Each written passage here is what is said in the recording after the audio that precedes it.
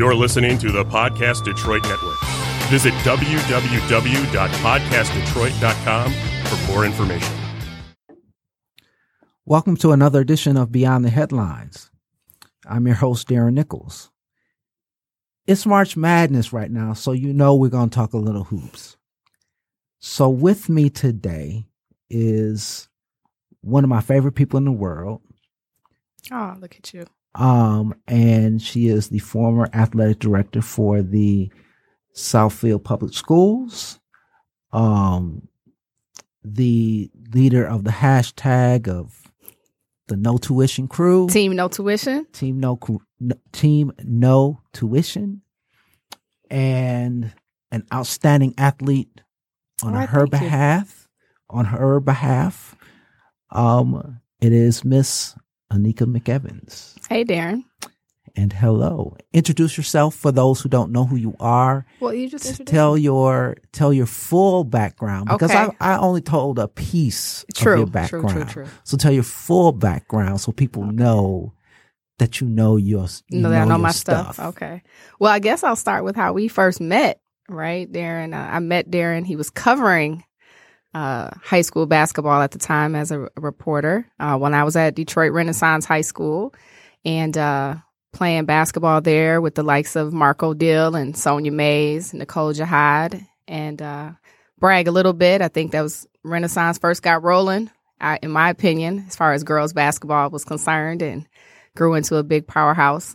Played both basketball, softball, volleyball there. Coached for a long time. I got to stop you at softball. Wait a minute now. Okay. Because later in the show, we're going to talk about some of the best. Okay. So Anika is probably, between her and Bopper, yes, Detroit's best softball pitchers around. So don't shortchange yourself. Don't shortchange myself. Okay. Don't shortchange yourself on your softball skills. All right. All right. So tell the truth. Okay. Yeah. No, Bob. And actually, we all played together on one of the first All-Star teams to come out of the Detroit area. So, okay. Yeah. I did all right. Come on. I did all right. Come on. All right. Come on. Yeah. Couple city championships. A couple city championships. 4. Yeah. A couple city championships. A couple of some district championships, first regional championship for Detroit Renaissance. Again, really just got softball going in the city in my era, but it wasn't me. A bunch of shutouts on your behalf as a pitcher. Quite a few shutouts. Let's not like we're not talking about. Also play shortstop. Yes, also play shortstop a little bit. So let's not shortchange your accomplishments. Okay, well, I'll let you do the accomplishments. Okay. I'll just co-sign. Okay. Well, I just had to make it clear. That's okay. Okay, yeah. And now you can continue with the rest. And so I was there at Renaissance, like I said, and went on to attend U of M and coached at Renaissance with Mark White when Ricky Paulding was there. I left actually to start having my crew Team No Tuition right before that, the first city championship over there at Renaissance. Been around the game for a long time. Again, as athletic director, Southfield Schools for many years.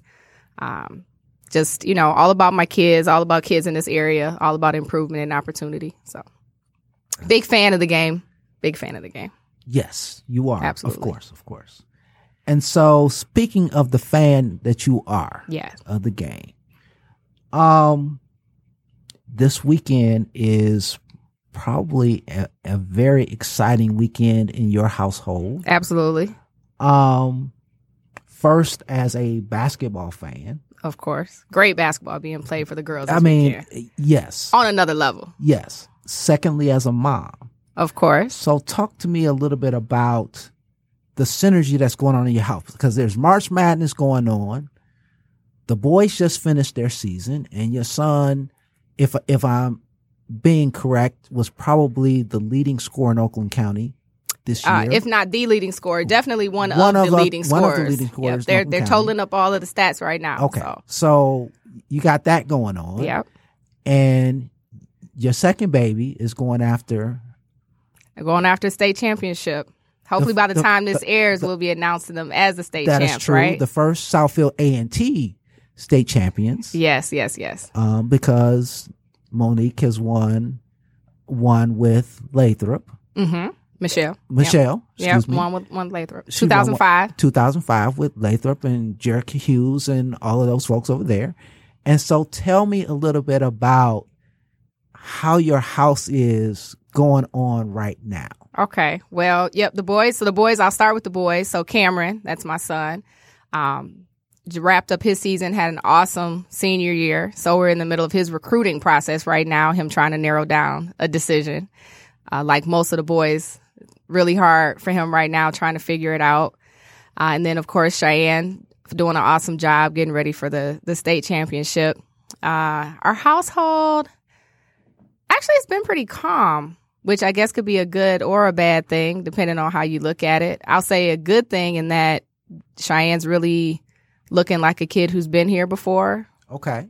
You know, really benefited that they were in the Final Four her freshman year, you know, behind Deja Church. So freshman year, she was able to just take it all in as a freshman, kind of a low pressure situation. Didn't work out the way that we wanted it in Southfield, but for her, it was a great experience. Now she's one of the leaders of the team as a junior. And so she's playing some of the best basketball that you know, she could be playing right now. So that's awesome for the team. But I mean, Southfield right now, that the whole team is just peaking at all the right, all at the right time right now. So really exciting basketball in Southfield area. Yep. So we're doing all right at home. Okay. All right is an understatement. Yeah, we're doing all right at home. What you listeners will have to know about Anika is that she's going to be very humble and say, we just kind of doing all right, because we're going to get to some other stuff about these babies that she got. Yeah. But well, humble's how we got here, though, right? Because there's always a lot more work to do. That is true. It's a lot more work to do, but it's all good with that. So with all of the calmness and everything that's going on a slightly different note, talk about the competitiveness in your home, because I know how I was with my brothers. Right. Right. So we battled every day. Yeah. Right. We played every day in the backyard, and sometimes you take your L's, sometimes you win. Right. Right. But first of all, you got a boy and a girl, right? Absolutely. Well, and the baby. And the baby, who really wants no parts of this basketball thing. So she knows the game, but she doesn't want to play at all. Okay. So. Okay. All right. She did a little bit with her middle school team. Okay. But that's about it. She had enough basketball. Okay. Chasing the older two. I understand. Yeah. I understand that. So talk to me a little bit about the competitiveness in terms of them playing, because I'm going to get to some of the other stuff about their academic accomplishments as well. But in terms of basketball, how competitive are they together? And then when they play, do they play against other teams and take each other on the same team, or do they play against each other? Okay. So, first of all, I will say that right now Cameron is a proud brother. I will say that. We don't have that type of competition going on in the house. Part of it, I think, is because he knows that everything she is partially because of the beatings that he gave her early on. Okay. Right, having to match up with big brother. So they're not competitive in that way. As far as on the basketball court, I honestly can't tell you the last time they played against each other, because Cheyenne is a piece of work. Right. She's she gets real physical, real emotional. She's not gonna take an L, too lightly. So it's kind of tough being the big brother and having your sister. You don't want to take her out. Right. So they don't usually play. They haven't played against each other in quite a while. Okay. They will take on all comers in the gym, though. Right. So they do a lot more of that of playing other people. Okay. Than they do each other. Okay. Mm-hmm. So let's get to the debate. Okay. All right. Because over the weekend, the debate was whether Imani Bates from Ypsilanti Lincoln, who won the state championship this weekend, is the along with his team, because he didn't do it alone. Absolutely not. And he didn't take the last shot of the game, the last two shots of the game. Correct. I was there. But his teammates, they stepped up. They stepped up and came through. And throughout the whole tournament, it was a team effort. Now, absolutely. He put in work. Yes, absolutely. Don't get it twisted. He put in work. Absolutely. But on the games when they beat King, they shut him down. Right. He had 18, but his teammates had to step their games up in order to get past a very tough King team that plays very tough defense. Yeah. Oh, yeah. They're well coached. Well team. coached Right. by my boy George Ward. Yeah, George Ward. George G does his thing. Absolutely. Okay? So, if anybody was going to have anybody ready, it was going to be oh, King. absolutely. Right. So the question is Imani the best ever? And so I put out on Facebook. Right. I saw the post. Yep. Last weekend, my best, and they were Chris Webber, Willie Mitchell, Kelvin Tolbert, Desmond Farmer, Deion Harris. Now we need to clarify. This is best as freshman, right? Best as freshman. Okay. That changes the argument a little bit, right? Best as freshman, because we don't know what they're going to turn out to be. Right. Right. Absolutely. And so the question, and even within this question, with these five, we don't know what kind of player Antoine Joubert was as a freshman. We know him. We remember him as a sophomore, junior, senior. Right. And the era was a little bit different. Completely different. But within that thread, other people that were mentioned was Twan, Monte Morris, Derek Walton Jr., Ramar Smith, Tracy Smith, Josh Jackson, Pat Ford, and Mark Macon. Okay. All of these guys are worthy of being on that list. Absolutely. And so for you, who is the top freshman? Okay. And why do you rank them where they are? And can you make a distinction between the two because of the eras upon which they played, because it is different, because they are different? So I think I mentioned this a little bit earlier to you before we got on air. I think that Imani, it hurts him to be playing in the era that he's playing in this conversation. Okay. Because Chris Webber, who is my pick for top freshman, played in an era, number one, where all the top kids, they couldn't leave the state, number one. But there was also just he had a tougher schedule on day in and day out, to be able to show himself on the best stages with the best players day in and day out. And I also think Imani, by design, was built to be a 6'8" guard.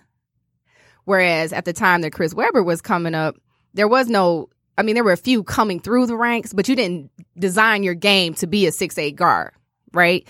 If you were 6'8", you had to develop a post game first, foremost. Then you extended, like the Jalen Rose and, guys like that. But they still had to have some level of post game to take advantage of those mismatches. Right. And Imani's growing up in an era where there's no emphasis for him on that. Not to slight him, but it's just a different, era. And I'll point to during the championship game, Imani had 5'9", Montgomery was checking him, 5'9" guard. Never once any type of post, never once any type, of backing him down, nothing like that. It was all jump shots, all, skill, things like that. And I think the fact that Chris Webber, to me, had a little bit of all of that was what made him a dominant factor during the era where he was playing against other dominant forces. Okay. That Imani just doesn't see or hasn't seen yet. Right. I do think that Imani, when it's all said and done, should he be in Michigan for the 4 years, will add all those additional pieces to his game, right, and come out as one of the number one to lead the state. Right. And for me, C. Webb was the best. That's who I chose as the best. I was speaking with my brother earlier. I remember seeing Chris as a ninth grader with my own eyes. Me too. My brother played AAU against Super Friends. Okay. So he was on the cast team that finished third in the city that year. Okay. You're talking about AJ Afalde. There was my brother and a number of like Juan Hill, who ended up leading Cleveland State, was one of Cleveland State's leading rebounders when he was all done with his career. Leonard Bush played on that team. And Leonard Bush was an eighth grader at the time. Yeah. And they got beat by 45. And Chris Webb had like 40 or 44 in that game. And so he did some things that as a ninth grader was unbelievable. And so when you see these kinds of things with your own eyes, it changes the conversation. Right. I've seen Willie. I've known Willie since he was 12. Okay. You know, when I saw Kelvin Tolbert, right? Me and one of my best friends, we went to Breslin to see them play in the semifinal. And we were looking in, you know, the program saying, who is this senior? Right. Because he was big and strong and muscular, and he was going to the basket tough. And then we're asking around in the crowd, they're like, he's a ninth grader. He's a freshman. And we were like, there is no way in the world this guy's a ninth grader. Right. Right. But he was, right? And so, I mean, and you can't, I mean, again, the reason why Scotty, meaning Deion Harris, ended up going up to play in Akron was because they wanted to face off who was the best freshman in the country. And so because Keith Dambrot and the coach at Redford, and his coach, Deion's coach, they wanted to find out who was the best between the two. And so they ended up playing each year down in Akron as a result. And so he was on that level. He's not LeBron now. Right. You know what I mean? Yeah. However, I mean, well, he just had that Detroit tough edge though too. I think Deion, part of what took him to that next level, you know, there's something to be said for, you know, our hometown Detroiters, right? There's a certain toughness and will to win that we bring that can't be measured in anybody's stat book. And I think that to me is what an edge that Deion had when he was playing, not necessarily all of the dominant in every category. Let me put it that way. And it was also, to me, with Deion, I think we took him for granted. Yeah. He was so good and he was so skilled and was so smooth and could get 20 like it was nothing that we kind of took it for granted. Right. And then when he got to Michigan, we kind of thought that he leveled off when he was still the same Deion. Right. Like, you can put Deion against anybody and he still get his 15, 20 points. And you're going to play a game and he doesn't necessarily even sometimes he wouldn't even look like the star of the game until you actually got the stats back when the game, you know, because sometimes he did, again, almost by accident, you know, he was going to score points for you, again, almost effortlessly. Right. All right. So we're going to get into the same thing on the girls' side. Okay. All right. So one of my faves. One of your faves, yeah, Rickea Jackson, is the only girl from Detroit who has made the McDonald's All-American team. She tried out for Team USA. But I want you to compare her to some of the other greats from Detroit and statewide. So we're talking Deborah Walker, who at Cheney State led them to the Final Four and held the scoring record in Michigan at 63 points for 37 years. Yeah. You're talking the young about lady from Benton Harbor, right? Yes. Right. Till the young lady from Benton 2 years Harbor. ago, maybe? Was it 2 years ago? 3 years ago. Okay. 3 years ago. You're talking about Deidre Charles, who won the national championship at Tennessee. Peggy Evans, who did her thing at Tennessee. Lori Aaron, who, as a senior, they flirted with her playing on the boys team and took Iowa to the Final Four. Yep. You're talking Marquetta Aldridge, who was in the WNBA with the Gave it to us at Renaissance. Yes. Who played with the Washington Mystics. Stacey Lovelace, Tweety Nolan, and another one of our favorites, Aaron Reed. Mm-hmm.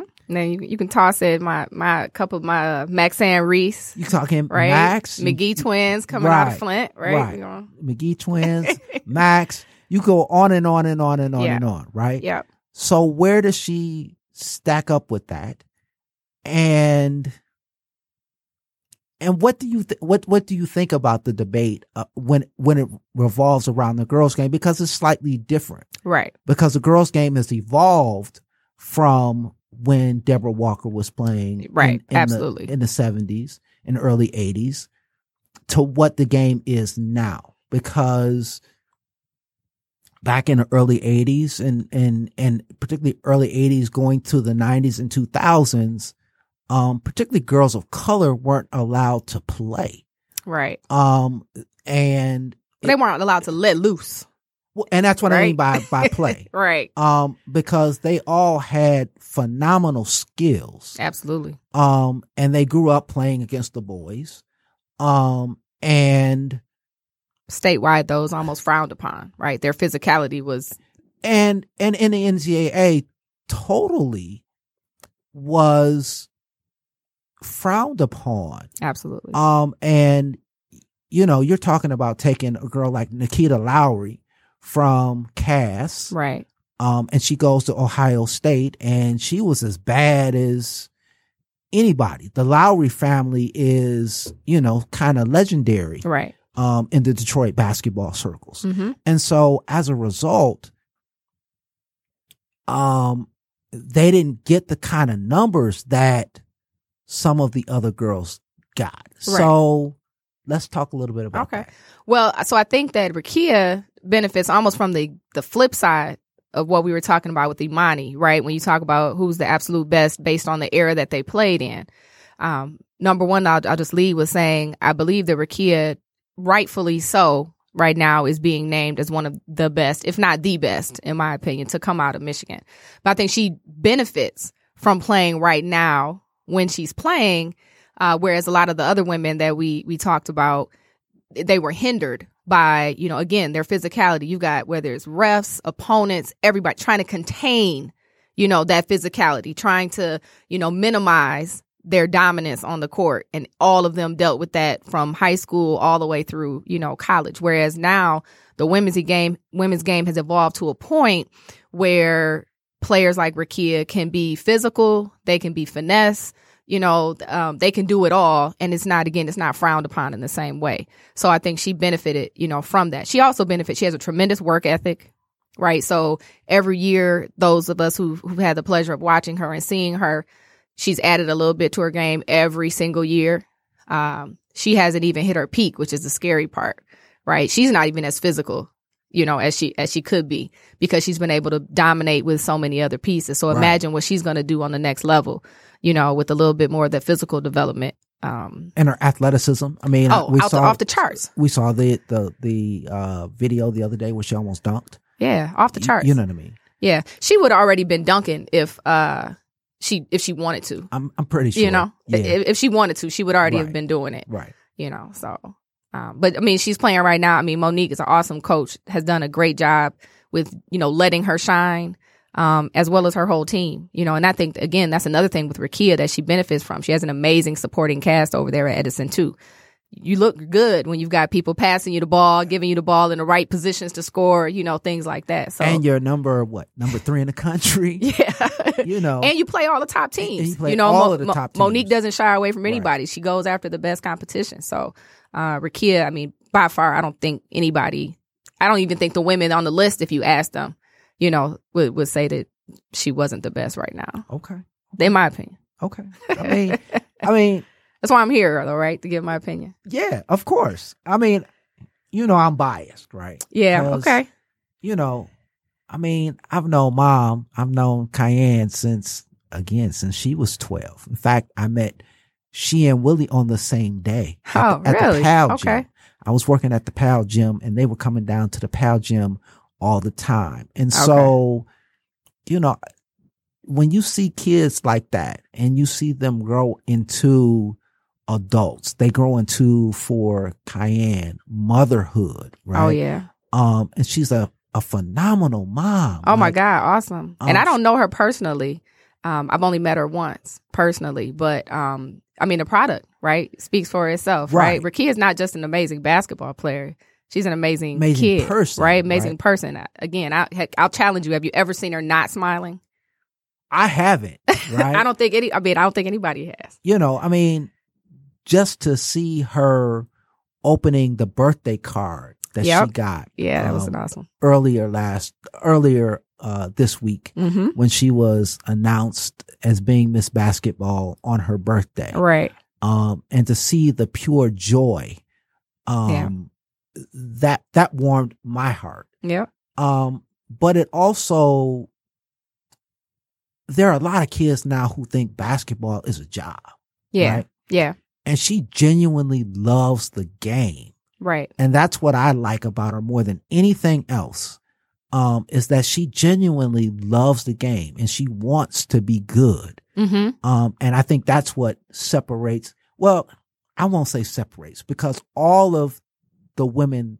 I was going to say the whole game. I mean, right now you talk about the basketball that's happening this weekend or would have happened this weekend when this airs.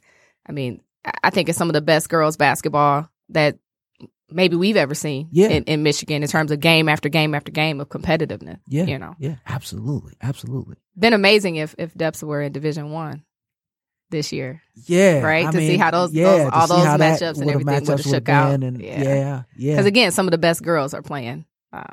But that's good though. Absolutely. I love it. You know, that's what I said. Not just as a mom, but as a fan. I mean, as a fan, as a person who loves basketball beyond you can imagine. Yeah, the girls are getting all the recognition and coverage and everything else, right, that we wished for, right? Yes, you know, with my generation when we were coming up, you know, they're getting equal footing as far as, you know, stage with the guys and, you know, gym time and everything else. So it's an awesome time to be around girls basketball right now.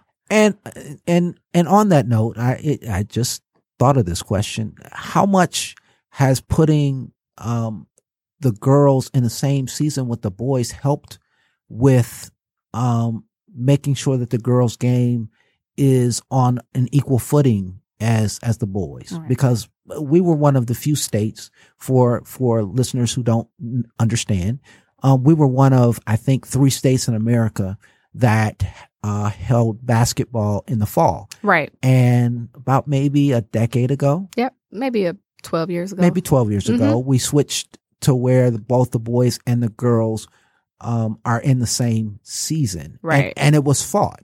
Yep. Absolutely. Folks didn't want it done. But are we seeing some of the recognition, some of the accolades, some of the attention on the girls' game now because they are now playing in the same season?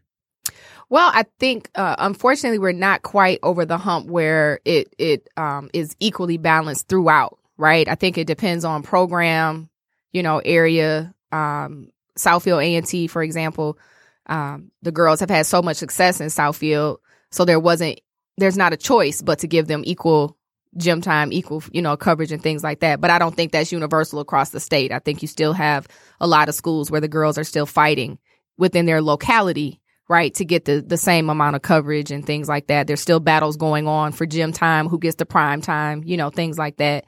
I wasn't a fan when we did the switch. Okay. Right? Partially because, of course, you want to do things the way you've always done them. Okay. But the other thing is, once you get past that, you do start to realize that there still is a battle for officials.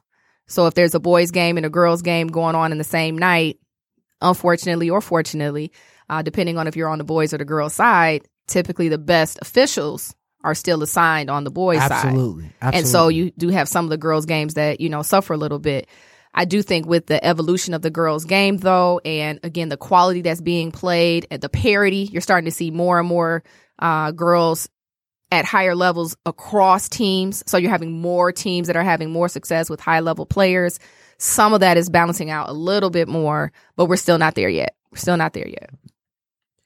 We're playing at Calvin College this weekend. The boys were at Michigan State last weekend. Absolutely. And that you know, for me, that kind of bothered me. Yeah, no, it bothered us as well. Calvin, the stadium is an awesome, is a beautiful place to play, facility, but it's still not Breslin, Breslin, right? You know, so You know, Yeah. I mean, you still want to play at Breslin. Of course you do. That's what you grew up. Yeah, the girls. It's disappointing for the girls to be going to Calvin College. Absolutely. And there's not even a huge, girls basketball presence, following around Calvin. Absolutely. Right. Yeah, my opinion was if they were going to move it, I would even like to, if they were going to move it and distance wise, they could have played at Central Michigan. Those stands are packed for girls basketball games.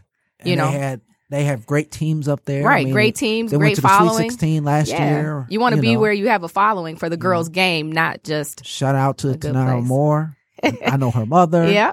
Nicole. I mean, shout out to her. I mean, she did her thing with Central Michigan last year. Yeah. Raina Frost this year, doing a great job now with up there at Central. So, okay, shouts out, couple shout outs. Yeah, couple shout outs. We gotta get them in when we can. Yeah, absolutely. Give as much recognition as we can. And they deserve it. Absolutely. Right? No, awesome to watch. Awesome to watch. So, switching back. All right. Back into mom mode. Okay, mom mode. Check. So not that you started off this way, right? But what makes a D1 athlete? Okay. And also talk about the investment it takes to get your children to that level, because I don't think that a lot of parents or a lot of our listeners who are not involved in the game, those who are involved in the game at a high level, they understand what it takes to become a D1 player. Right. Some of them do. Right. Absolutely. Some of them have false dreams of what their kid is. Absolutely. It's tough. In terms of, I think my kid's a D1 player and they're not a D1 player. Yeah. Very true. So what does it take to do that? How did you navigate that system? And what does it take? Well, I'll say first of all, developing a great Division I athlete is I would say similar to having a kid that's great in anything, right?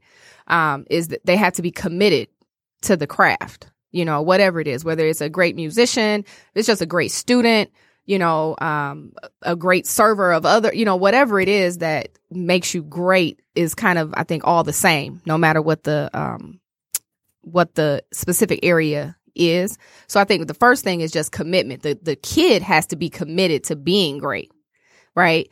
Unfortunately, I think some of our parents, they're committed to their kid being great, but they aren't tapped in with if their kid is being committed to being great. Because for Cheyenne specifically on this road, she's had to make a lot of personal sacrifices and give up a lot of things that other kids don't have to give up. She's not at a lot of parties on weekends. We don't do a whole lot of family vacations outside of AAU seasons. Their Christmas under the tree is, basketball shoes, knee pads, ankle braces, not necessarily the latest and greatest of high fashion because, money is being spent, elsewhere. So, and she's been doing that since she was 5 years old. So she didn't get here by accident. It was, again, a constant commitment, constant, dedication and sacrifice along the way. There's also, I like to tell people, there's also a little fairy dust kind of that has to get caught up in the mix, right? She's 5'10". Right. Yeah. For absolutely. For a girl, right? That's tall, especially when you think about for a guard. So that definitely helps her. I think she got a good combination of athleticism from her mom and her dad that helped her a little bit. But the biggest thing is just her commitment. Just a little bit. But I think the biggest thing is her just commitment to just being great in everything that she does. And her competitive nature is by far greater than a lot of kids that I've worked with and been around. So, so we're gonna stick on to the kids portion, because we want to inform our listeners about your children being well-rounded. Oh yeah, right. And when I see your kids, they're very well-rounded. Right. Thank you. And so talk to me a little bit about the academic portion of it for you. Yeah. I would like to say that your kids are like a parent's dream, right? They're super smart. Okay. They're great athletes. I'm presuming that they are quite popular in school. And all of that kind of stuff. Yeah. And so talk to me a little bit about that. Okay. And also, again, knowing your background, knowing that you graduated from high school with a 3.9. 3.9. You know. Yeah. 32 ACT. 32 ACT. Obviously, genes plays a part of that as well. Right. But how much of an emphasis did you put on, I'm sure you did, on the academic portion as much as the athletic side of it? Yeah, well, the academic side was always first, right? I mean, that for in our household at least was a given. Cheyenne right now is number 1 in her class over at Southfield, and my son Cameron, I think he's like 30 out of 290 or something like that in their class. Just got his first 4.0, the last semester. But it's for us, academics was always first, but there was always that same level of commitment and dedication. And I just believe we believe in our kids doing their absolute best in anything that you're going to do, whatever that is. If you're going to, again, in the classroom, you're going to do your absolute best. Does that mean that your kid is always a 4.0? No, it doesn't. But as a mom, I know my kids and your children, as a dad, we want their absolute best and we demand their absolute best all the time. And the same thing is with basketball. If you're going to do it, then we want to do it, to the absolute best of our ability. Every year, I've always had the conversation with my kids. I've said, look, you could put this basketball thing down today if that's what you want to do. But if you're going to do it, then we're going to do it all out. We're going to finish what we started. And every year they came back with the same answer. Nope, I'm back at it again. It's the same thing with their academics and everything that, that we do. And I think that as parents overall, with all the children that we raise, because I look at all these kids as my kids, people will say, we have to just raise that level of expectation of them. We have to demand excellence of them all the time. And if we did more of that, more of our kids would be better positioned, whether it be for basketball, football, just the academics, just as a student. But we've got to raise that bar that I think even you and I grew up, wasn't just our parents, that were on our head about our grades and stuff. I mean, it was more universal throughout our neighborhoods that people were held to some higher standards. Well, I had a whole school. I mean, when your dad was the boss. Right. Yeah, true. You know what I mean? Yeah. Like there's a level of accountability with everything in terms of me. Right. And everything that I did. When I walked into the gym, oh yeah, I had 10 coaches. You still walk with that I had 10 level of accountability. I had 10 coaches on my head. Nick, where you supposed to be? Right. Yeah. What class you supposed to be? Coach, I got lunch this hour. Right. Show me your ID. Prove them. Because they understood that there was a level of accountability back on them. Yep. If I wasn't held accountable, if I wasn't doing my best. Yeah, but your dad was also that for every child that, came in front of him for years. And again, even now, his legacy of that, continues to live on because there was that level of excellence for everyone. And that's what I'm saying is we as a community have to do more of that and hold our kids, not just the ones that are in our household, but our whole community to higher, standards. And we'll see more kids doing their absolute best. I mean, and the biggest thing in my household was that I recall with my dad was to compete. Yep. That it didn't matter what you were in. Whatever you're in, you have to compete. So it was that and your will to play basketball. Okay. Has to outweigh everything else that you want to do in life. If you want to be a ball player, right, there are certain things you're not going to do. Yep. That sacrifice. And so, I mean, I can tell you. Well, let me take a step back because most listeners don't know who my dad was. Okay, yeah. My dad was Charles Nichols. He was a longtime coach at Kettering High School. Coached under Dick Vitale at the University of Detroit, and eventually ran athletics for the Detroit Public Schools. So that's why I mentioned earlier that, my coaches were on my head all the time because my dad was their boss. Right. And so he mentioned, he always, getting back to what I was talking about, he always said you had to compete and you had to have a will to be successful in everything, that your will for basketball or whatever you do has to outweigh your desire to get mixed up in mixed up in everything else. So I can recall the day that Len Bias died. Okay. I cried like a baby. Okay. But I vowed from that day forward that I would never take drugs. It for granted. Oh, okay. Okay. Never. From that day? From that day forward. And I hadn't taken drugs before then. Right. But that did it for me. Mm-hmm. That was my signature moment, right? Okay. The basketball player that on a day like today, when the NCAA tournament is on, I'm in front of my TV and I'm watching and he's putting in work, right? Mm-hmm. Yep. And the star that, or the guy that I believed was a star, he dies from a cocaine overdose, right? So my will to be a great basketball player was, oh no, I can't do that. Take that off the list. You can take that off the list. Right.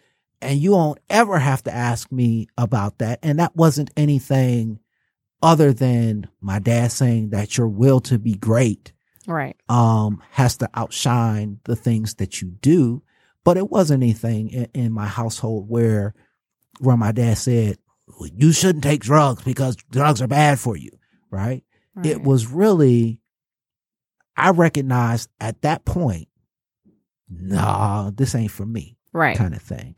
And so I think at some point we all get to those signature moments. Yeah, absolutely. Where you have to make a choice, where you have to make that decision. And basketball, sometimes if you're going to be a ball player or softball or football or track or whatever it is that you're in, or volleyball, or whatever it is going to keep you away from something that was a bad influence on you. Absolutely. And again, to your original question about what does it take to, create a division or end up with a Division I athlete at the end of, that whole process, is those kids that make it to that status have consistently made those decisions throughout their whole life, right? They consistently have chosen the gym over the social, right? They've consistently chosen, their team over, other kids. Not that they don't have socialized outside of basketball, but if there's a choice to be made, they consistently choose those things. And then when you see kids that are not necessarily at that Division I level, but are at, other levels, if you were honest as parents, okay, and you look at their development and you look at where they are, they haven't consistently made those choices over time. And that's not a knock on anyone. It's just an honest assessment. And that's what we have to do as parents when we're taking our kids through this process. Even something I had to deal with in my own household. Cheyenne's on track to be a Division I athlete by far. Cameron will probably settle in more to a Division II, not because he can't play the game of basketball. But number one, he's 5'10", so that doesn't help him. They're the same height, so it helps her. It doesn't help him. Right. But also, just being honest, he didn't consistently make the same level of sacrifice that Cheyenne did. He had some other interests as well. And then also, like this past year, he had some moments, some gut checks. Okay. Where the question was, okay, this kid is outplaying you right now. How are you going to respond? Okay. And he could have responded in the gym all the time, and that wasn't always his response. Okay. So it's not surprising that he's at where he's at. Now, he's tackling this decision-making process a little bit differently. He's gotten that back, where that consistency is back for him. But again, over the entirety of his career, he had those moments. And, that's just being honest as a parent. Okay. And so on the same thing, has high school athletics gotten a little too serious? And sort of why? I mean, because you've got parents who are trying to fire coaches. They're yelling at their kids from the stands. They're yelling at officials. Right. They're doing all kinds of things that other parents didn't do before. Right. True. And they are more engaged in what's going on. And so has it gone too far? And what is making it go too far? Is it the prospect of my child becoming the next LeBron James that's driving parents to be as serious as they are? Or is it just a product of the times? Because you have parents now who sue school districts because they have problems on a snow day. Right. So we're in a different kind of era just in general. Yeah. And has that seeped into sports, or is it more about the end game of my kid has to become a pro? Is pro or bust? So I think it's actually more a sign of the times than it is necessarily the pro piece. I do believe you have some parents who, professional status is their carrot and it drives a lot of the things that they do. But I think for the average parent, these kids are just growing up, unfortunately, in a time of entitlement where the kids and their parents feel entitled to certain things and they have more access, right? Whether it's because the school districts are giving them more access, you've got Twitter, email, there's a million ways you can talk to the superintendent, school board, parents, things like that, that we didn't have or our parents didn't have. But there's also, again, this era versus our era. Our parents wouldn't have dared, right, come in the gym and question coaching decisions and things like that. And I actually think we need to get back to a little bit of that, as I call myself the momager to people, and I tell them all the time, it was my job to seek out programs that had great coaches for my children to play with. And then it was time for me to trust their coaches and step back. And more parents need to make that distinction. Do the work up front because that's your job as a parent. Put your kids around good people, put your kids in good programs, research programs, put them in good positions. But then you have to trust the process and step back and just let it, evolve how it's going to evolve. And unless your child is being harmed, then you have to let your kid fight those battles for themselves and figure it out. And they will if you let them. Okay. And we're running close on the end of time. All right. So before you leave, give me your final thoughts on everything that we've kind of talked about today. And well, I'll just say that, it's a really exciting time to be around the state of the sport of basketball right now in the state of Michigan. I know that there's some things that we're kind of behind the times on or that people complain about. But I think if we all remember, what it's about at its core, it's about our kids. It's about our kids getting the best experience and the best out of themselves that they can possibly get. And as adults, I think if we put our emphasis on giving them the resources they need to be great, if we focus on putting them in good situations, then let them shine and take ourselves out of the spotlight, then the experience will be better for everybody. Okay. Well, thank you, Anika. No, thank you for having me. Appreciate you for being on Beyond the Headlines. And for that, we will sign off and we will see you next week.